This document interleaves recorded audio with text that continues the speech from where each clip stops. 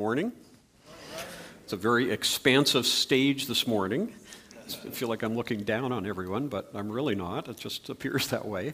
So those of you raised in Sunday school or had children's church in your church or even have been in elementary school, well, you know there's this thing called objects lessons, right? There's an object to illustrate the lesson. So today, every one of you is going to have an object for the object lesson. So it means you've got to go into your purse right now, or into your pocket, or into your coat. And because I'm up here, I can see who's not doing it, so I may call you out if you don't do it. But what I want you to do is pull out, I'm prepared for this, I want you to pull out either a bill, or a coin, or a credit card, or an ATM card. Okay? So pull out one of those. Those of you who bring your line of credit statement to church on Sunday, you could pull that out if you want. But a coin, a bill, an ATM card, a credit card, and just keep it in your hand. And some of you might be sitting beside somebody who, might want to share that with you at the end of the service, which would be kind of cool. So, Dina, what did you pull out? Visa card? She gave you a toonie. Okay, good. So we got it. And Don, what did you pull out? Oh, you're just getting it. Okay. Can you better my $10 bill? Oh, I got a Visa. Yeah, but it depends how much money's on your Visa, right? That's the key. So, Ken, what have you got? Credit card. Credit card? Mark, what have you got? Debit card. Oh, cool. Dave? Apple Pay. Oh, it's kind of cheating a little bit, but... Now, there are two subjects that I've trained lots of pastors and taught lots of pastors and been in pastoral ministry a lot myself. There are two subjects that you should not talk about on Sunday morning. One is sex, right? You don't talk about people's personal sex life on Sunday morning. And the other thing you don't talk about is their money. So here we go. We're going to violate one of those. So today, we're going to talk about generosity, not of time, not of expertise, not of energy, but generosity around money. That's what we're going to talk about. And you'll remember that one of the things that we've been trying to emphasize this last number of months is the values that CAP holds around three terms: presence, compassion, and generosity. That because God is a God who is present with us, because God is a God who's compassionate, because God is a God who's generous, we too can be present and compassionate and generous in other people's lives. So we come today to 2 Corinthians chapter 9, which is probably one of the most profound chapters in the Bible, 8 and 9, on the issue of being generous with our money. So that's what we're going to talk about today: generosity and money. I want you to look at these two quotes from spiritual giants of the past. Martin Luther: there are three conversions necessary: the conversion of the heart, the conversion of the mind, and the conversion of the purse. Charles Haddon Spurgeon, very famous preacher from a bygone day: with some Christians, the last part of their nature that ever gets sanctified is their pockets. Now, one of the things that the Bible presents itself as, and the book of James makes this very clear, is that the Bible is a mirror. So when you read the Bible, and when you study the Bible, and when you listen to people talk about the Bible, one of the things the Bible does is hold up a mirror for us to look into. And what I want us to do today with our credit cards, ATM cards, Apple Pay devices, bills, coins in our hand, is I want all of us, including me, and that's my prayer for myself today, to hold up our approach to money with the mirror of the Bible. So that's what we're going to do. It's not my assessment of your generosity. It's not your assessment of my generosity. It's the Bible's assessment of our generosity. So we're going to look at, through the mirror, we're going to look at this passage in 2 Corinthians chapter 9. If you're interested in this subject, which many of us are, the subject of money, 2 Corinthians 8 and 9 is worth a really careful read. I'm only going to talk about a certain segment of it today, the concluding part of it, but it's a great read of how the Bible presents money and generosity and how it's understood. We have lots of financial expertise in this room. We have financial advisors in the room. We have accountants in the room. We have people who invest well in the room. We have people who don't invest well in the room. We have people with lots of money. We have people with very little money. Most of us in this culture associate money with scarcity, not with generosity. And of course, that confuses us. Then we start believing that God is a God of scarcity and not a God of generosity. So this is about generosity and money from this very powerful passage in 2 Corinthians chapter 9. So let's look at the first verse, which gives the principle that Paul wants us to root our lives in. And it's an agricultural principle, which makes sense. If Paul was writing, if the Holy Spirit was writing Scripture today, agricultural images probably wouldn't be used. Other images would be used, computer images or STEM images or computer images or entertainment images or movie images. But in the biblical time, because it was an agricultural culture, when Paul starts talking about money, he doesn't talk about money. Okay, and those of you who just woke up, you heard it accurately. Okay, when Paul starts talking about money, he doesn't talk about money. He actually talks about the undergirding spiritual principle that for him is rooted in agriculture. And listen to the language. Remember this, whoever sows sparingly will also reap sparingly, and whoever sows generously will also reap generously. So if you're a farmer and you expect a harvest at the end of the year, and you want to see plants grow, and you want to see grain come up, and you want to actually have a harvest, you've got to plant in order for that to happen. If you want to reap, you have to sow. If you want consequences, you have to engage in behavior. So a dumb illustration, which makes me look stupid, but those of you who've been a cap for a long time, you've had many of those. The house we used to live in, we had a neighbor who had an amazing garden in the summer. And I remember, it's not a good attitude, it's not very Christian, but I remember coming out in the summer sometimes, and I don't know if you do this with your neighbors, but I'd stand in my yard and look at his yard, and I'd get mad. It's like, it's all these flowers and plants and trees, and then I look at our garden and think, how come he has such an amazing garden? Like, why don't we have this kind of amazing garden? And being married, of course, one uses their spouse for ranting moments. I'd go and talk to Bev and say, like, look at their garden. It's so amazing, their garden. Why don't we have a garden like that? And it's one of those profound theological moments called, duh. He worked hard in planting season. Right? He worked really hard in planting season, and because he reaped and sowed together, and because his sowing led to reaping, the reaping that was happening, the consequences that were happening in the summer, were as a result of the work he did before. If you know the wisdom literature, one of the definitions of wisdom is you know certain behavior leads to certain consequences and other behavior leads to other consequences. The wise person makes the connection. The foolish person doesn't. So if you don't sow, you will not reap. Fundamental to agriculture and to farming. And so in this image, Paul is saying, here's the principle that I want you to understand. This money that you have, if you don't sow that money, if you don't contribute that money, if you're not generous with that money, what's going to happen is the harvest will actually show that. There will be consequences to the behavior.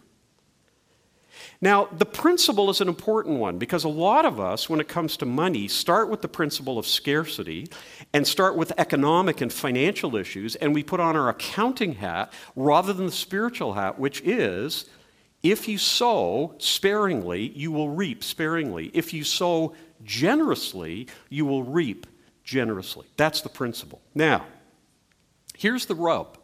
How do we put this into practice? And if we stopped today and did a survey, even in this group here, and said, so what does this mean? Well, we'd have all kinds of theories, right? And even some Christian theories, which are sometimes the worst, but anyway, that's another subject for another time. But we'd have all sorts of views of how we should deal with our money and what it looks like and how we should be generous. But Paul gives 3 very specific practices to illustrate the principle. So again, with your money in hand, your card in hand, listen to what Paul says and see what the mirror shows you about you, as I do with me. Look at verse 7. Each of you should give what you have decided in your heart to give, not reluctantly or under compulsion, for God loves a cheerful giver. Now, the first point, which I think is a really important point, is this assumes participation of all. It assumes that everybody who understands what it means to be Christian recognizes that part of conversion is the conversion of the wallet. Notice Paul doesn't say, and what this means is exactly this percentage, right? We got a bunch of people go around and tell people that. If you're not giving this percentage, then you're not. That's not what he says. He says each of you should give. There's a responsibility for Christians, not based on their age, not based on their income, not based on their costs, not based on their experience of scarcity, not based on their employment, not based on what their revenue looks like in a given month. There's a responsibility of all of us to give. And so the first message here is not kind of a command about exactly what it looks like, but a recognition that all are involved. The context of this whole passage, of course, is Paul is trying to raise money. Paul, the great fundraiser in 2 Corinthians 8 and 9, is trying to raise money. And in trying to raise money, he's gone to the Macedonian church and he's asked them for money for a particular cause, and the Macedonians have given. He's gone to the Corinthian church, and the Corinthian church said, yeah, we're really eager to give, but they haven't come through. They haven't delivered, basically. And now he comes to them and says, look, all of you need to participate. And it's not equal giving, but it is equal sacrifice. And sometimes in the church, fortunately not in this one, sometimes in the church, we give the message that giving is, the sacrifice is all about how much we give. And we specify a number. But no, the assumption here in the first practice is we're all participants. That's number one. Then notice where Paul goes. What's the second thing, the second way to practice this? This is a decision in your heart. One of the areas that I work in, not in raising funds, but in working with quite a few charities and donors around Canada in the whole fundraising field, it's interesting in a world of techniques and gimmicks and strategies of getting people to give money. Have you noticed that? You're on the receiving end of any of that? Got one the other day, you know. Oh, Dr. Wilson. And every time somebody greets me that way on the phone, I think they're after something. You know, they're wanting something. I'm phoning from this organization, and I'm on the board of that organization, and you support these people, and I just wanted to phone and thank you. And my immediate response is, you're not phoning to thank me. That's not what this is about. You want more money. This is a technique. You thank, and then very quickly after the K gets out of your mouth, you go, more, give me more. Or the organizations that when they send you the thank you letter, they include a form to get more money. You think, I just gave you money. Can we rest in the thank you for a moment? But no, we need more money. There's all these techniques, right? All these ways to manipulate people to give. And we're living in a world of manipulation. And in that case, I was very surprised. He said, well, after we had the conversation, he said, it was nice talking with you. I just was phoning to thank you. And he hung up, and I went, wow, that's amazing. A fundraiser that's just saying thank you, not saying give me more. It's incredible. What does Paul say? The key to giving is that you have decided in your heart to give. You have decided in your heart to give. Giving and generosity is rooted in our heart, in our inner life, in our own decision. And sometimes when we say, oh, we need more money, or we're not balancing the budget, or the numbers aren't adding up, and we do those kind of things, what we're actually forgetting is people, we can supply information, supply data, but in generosity, we need to decide in our heart to give. In 1 Corinthians 16 and verse 2, Paul says this on this same topic. He says, on the first day of the week, each of you should set aside a sum of money in keeping with your income. I love that language. Set aside some money in keeping with your income. And we go, how much? What does it mean? Is it net? Is it gross? Is it 10%? Is it? He says, just be intentional about this in your heart. Think about it. Don't be sloppy. Just think about your generosity and then act on that. That's the directive. So the first one is all participate. The second one, it's a decision in the heart. But I love this third one. Motivation is important. And those of you who aren't into the Bible or familiar with the Bible or maybe Christian and don't like the Bible, there's lots of those people around now, which I can't figure out. But anyway, that's another subject for another time. But if you're into the Bible, the specificity of the Bible is fascinating here. Because notice what Paul does through the work of the Holy Spirit. He says there's two types of motivation.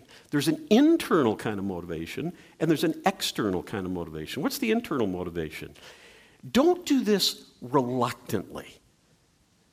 The literal Greek phrase here means out of sorrow. Don't go, okay, I'll be generous. No, he said that's not the motivation. God looks at the heart. He doesn't look at the number on the bill. And sometimes we think God's looking at the number on the bill. And if you watch religious TV, you get a really clear sense that that's what it's about. It's not about that. It's a recognition that my motivation to be generous with my money comes out of a motivation that's not like, okay. The internal motivation. But don't you love it in a fundraising world, this next phrase? Don't do it under compulsion. Under compulsion. So many times, other people push us. Some of us have been in churches like that where the pastor stands up and you feel like, my arm is so tightly wound around okay, I'll give. I remember being in a church once where the pastor would take his wallet out and open up his wallet. And he said, no, I'm giving $300. How much are you giving? And you felt like, you can't say like a toonie like Lynn, right? You can't do that. You're not going to say a toonie in the face of that. You think, oh, well, if you're giving $300, then I'll do that, and you match my gift. And you just feel like you're under compulsion. It's sort of, the Holy Spirit's being talked about, but they got a gun to your right ear. Give money. No, the motivation is that we don't do this reluctantly out of sorrow. And we don't do this under compulsion. We don't give money because somebody said something or because there's something, some organization has got amazing fundraising techniques. So we go, okay, I'll give. Shut up. Get away from me. Don't talk to me anymore. No, we don't have that kind of motivation. But then what the Bible always does, which is the part I love about the Bible's not just into the wrecking crew, it's also into the construction gang, right? The Bible doesn't tell you just not what not to do. The Bible also tells you what to do. And what does God love? God loves a cheerful giver. I don't know what life is like for you, but in areas where I'm reluctant, or I'm like, okay, I'll do this, or in areas where somebody's got a gun to my head and I go, all right, I'm under compulsion, I'll do it, I don't feel much cheer. The literal Greek word here means hilarious. Hilarious. So think of the three options here in motivation. Such a lovely little verse, so simple, but just think of the three options. Here's my $10 bill. So I do this with like, okay, I don't want to, I feel terrible giving this $10. That's like out of reluctance. And if James is a fundraiser and James comes and goes, like if you're really spiritual and godly and really love the ministry that I'm involved in, you will give the $10. I go, okay, James, here's my $10. Well, can you take the gun away from my right ear now? I don't want to do this under compulsion. The other one is to be cheerful, to be hilarious. Remember the phrase when you got a promotion, you're laughing all the way to the bank. Well, this is the opposite. This is laughing all the way from the bank, right? You're going to the bank and you're going, this is amazing. I've got opportunity to be generous and to give and to express my generosity by doing it that way. Now, Paul, as the Bible always does, now is not somebody who's just practical. Those of you who are practical and pragmatic and like how-tos, you're going to only be good with about 30% of the Bible. Because about 30% of the Bible is like that. 70% of it now says, now we're going to drop and we're going to look at what undergirds this. We got a principle. You sow and you reap. You sow generously, you reap generously. You sow sparingly, you will reap sparingly. We've got a practice. Everybody needs to participate, number one. Secondly, there's a deep sense in which it's a heart issue. It's not just a behavior issue. And number three, it needs to be done out of the right motivation, which is hilarious or expressive in a generous, cheerful way. Now Paul answers the why question, the source of the money. Where does the money come from? Well, when I hear that question, where does the money come from, I think of my T4 slips, I think of my invoices, I think of, my end-of-the-year salary things. Some of you who are older and getting pension, you think of, when your CPP comes in, or your pension money comes in, or your dividends come in, or your returns come in.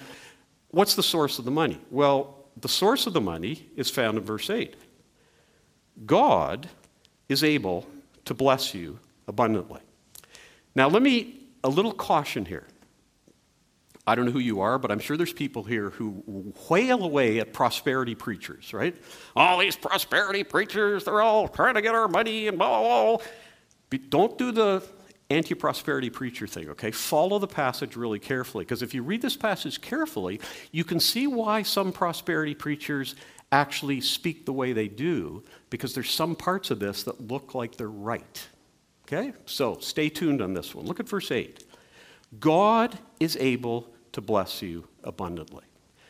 One of the disciplines that I've tried to use in my life, and one of the disciplines we've tried to use in our marriage, is to get disconnected from the fact that my money comes from my salary or my money comes from an organization. My money comes from God.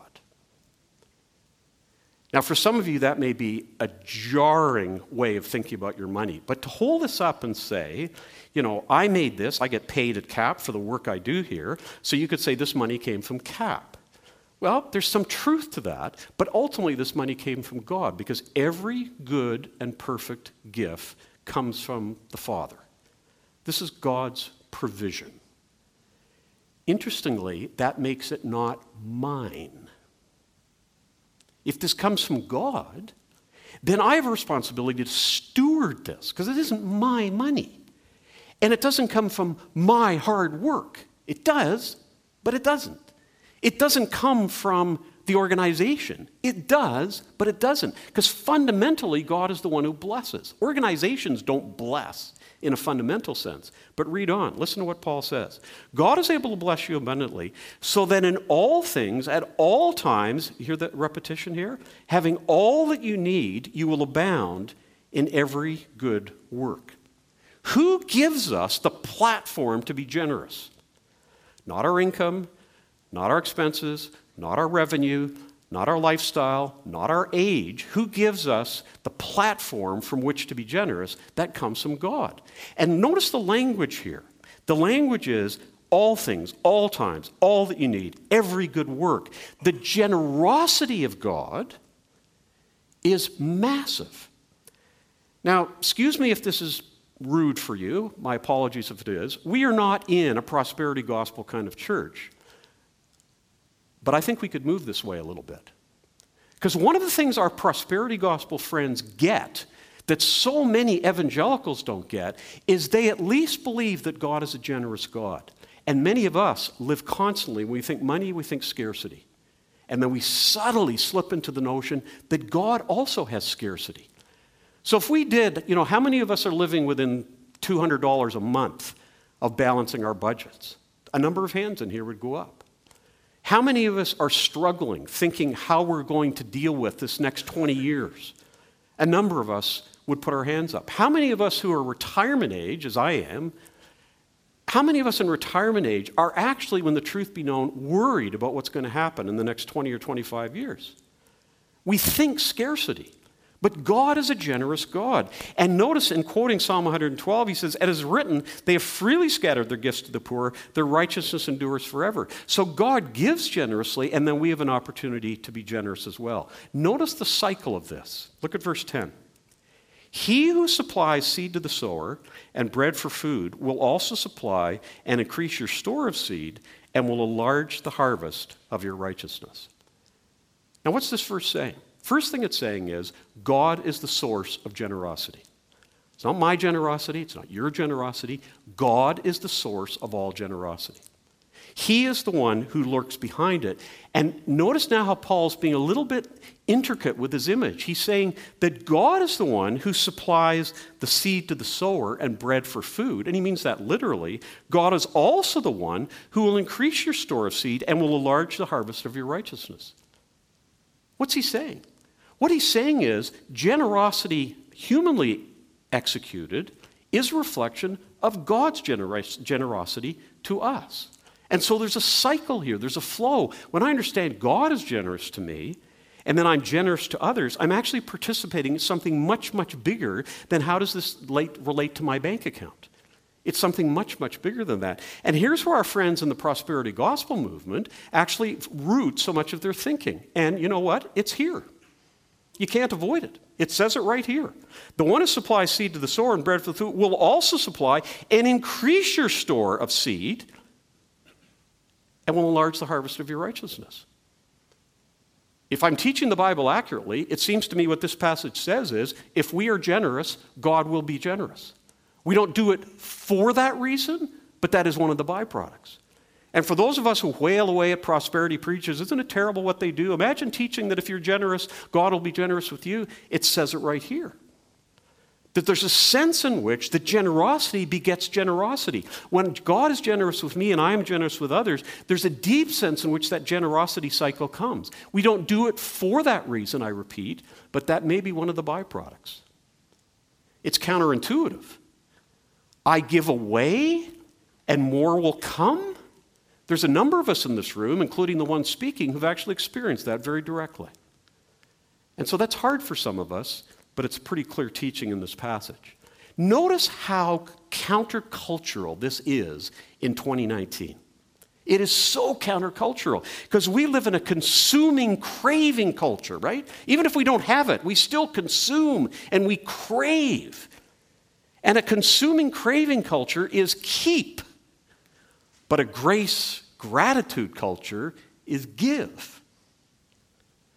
And what a marked difference. And this is why Martin Luther said it was a conversion. If I spend my life craving, and if I spend my life as a consumerist, what I'm going to get into is not a mindset of being generosity at others. I will miss the fact that this is all about grace and gratitude, which lead to generosity.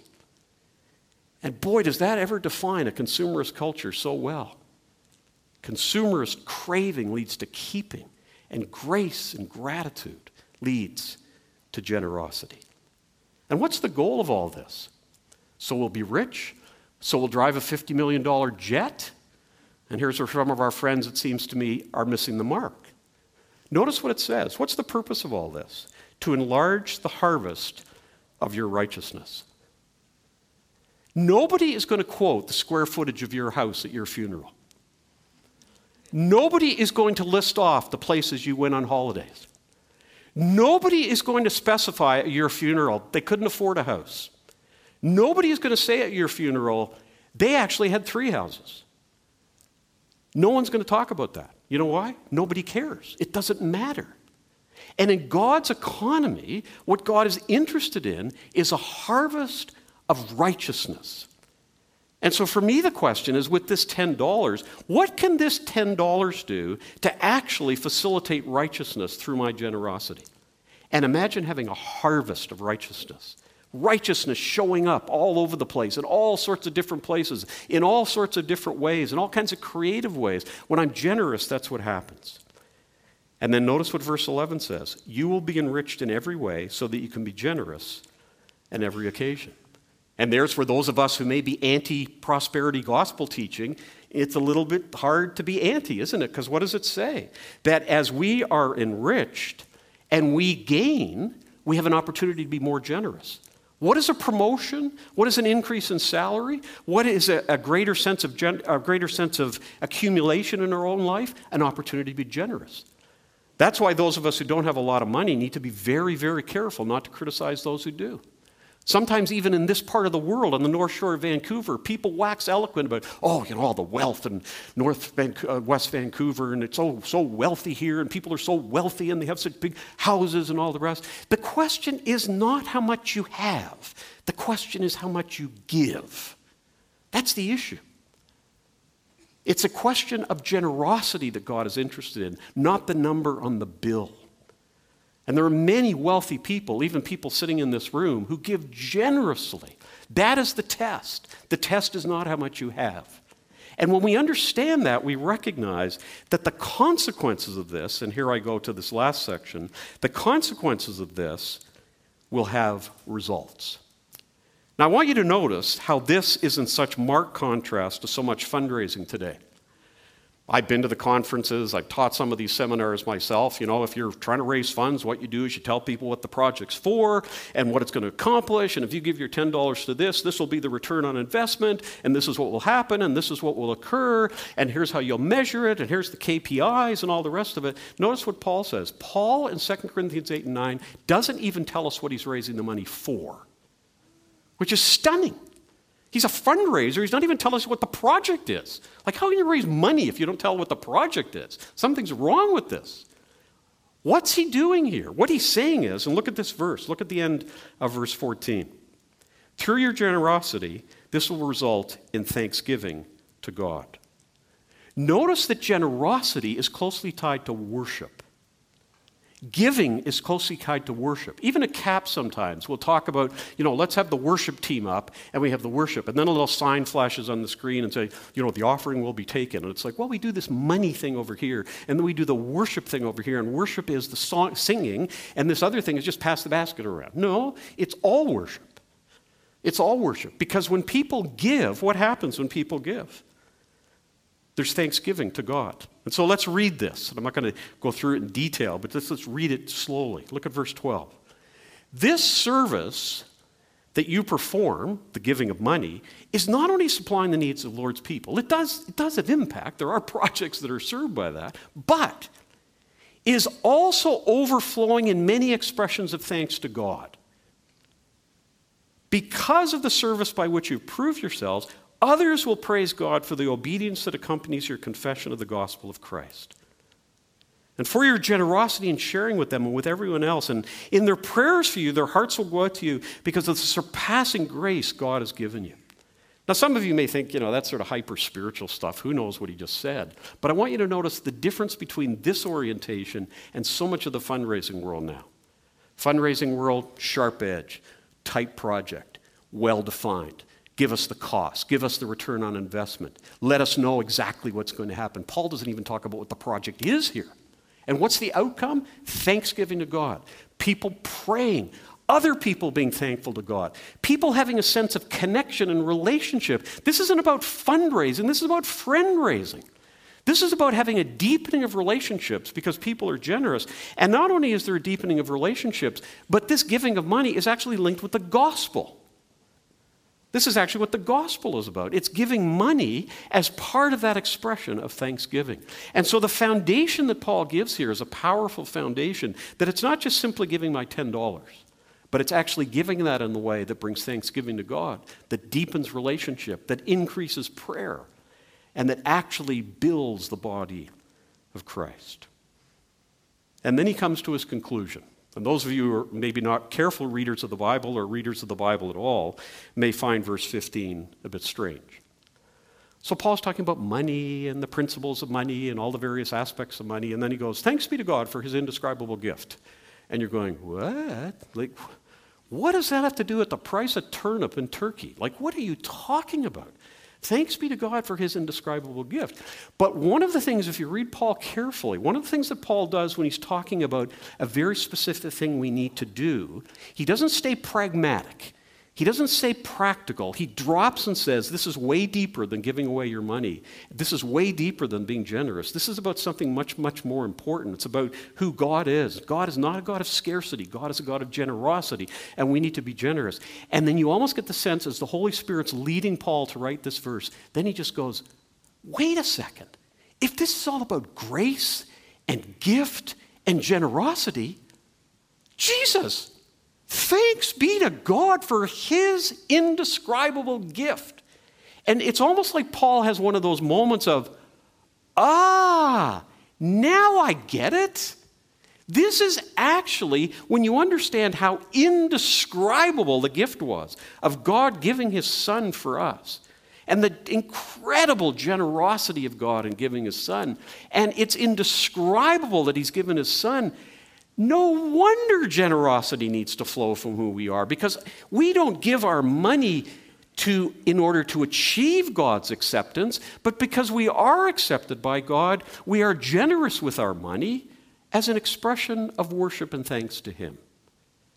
And you get the sense, I don't know what you do in reading Scripture, but sometimes I just go, oh, okay.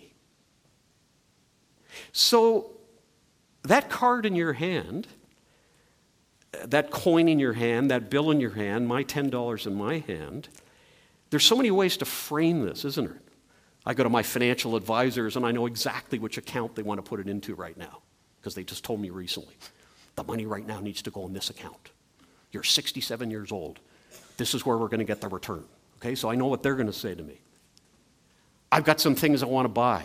We always buy something unhealthy for lunch on Sundays. So we're going to find somewhere unhealthy to go for lunch today. And so I'll buy something unhealthy with that.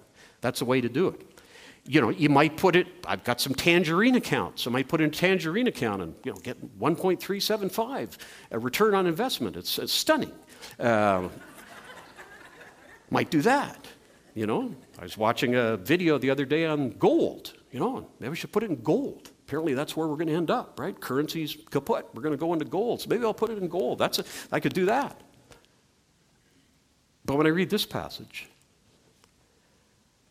I find myself not doing this, tight-fisted, keeping it, craving it, wanting to use it to consume.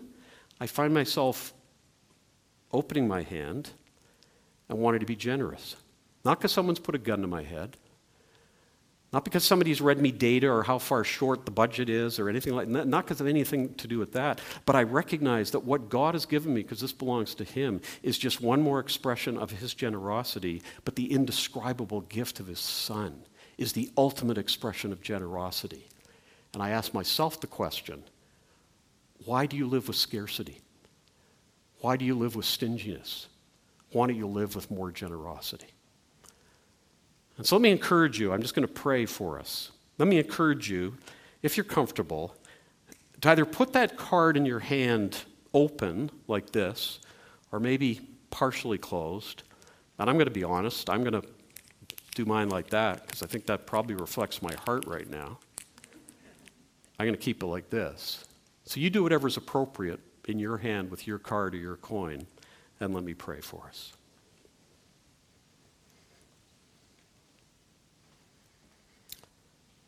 Father, this is so hard. Many of us are our money. Many of us find our identity in our money. Many of us who have money define ourselves by the fact we have it. Many of us who don't have money define ourselves by the fact that we don't.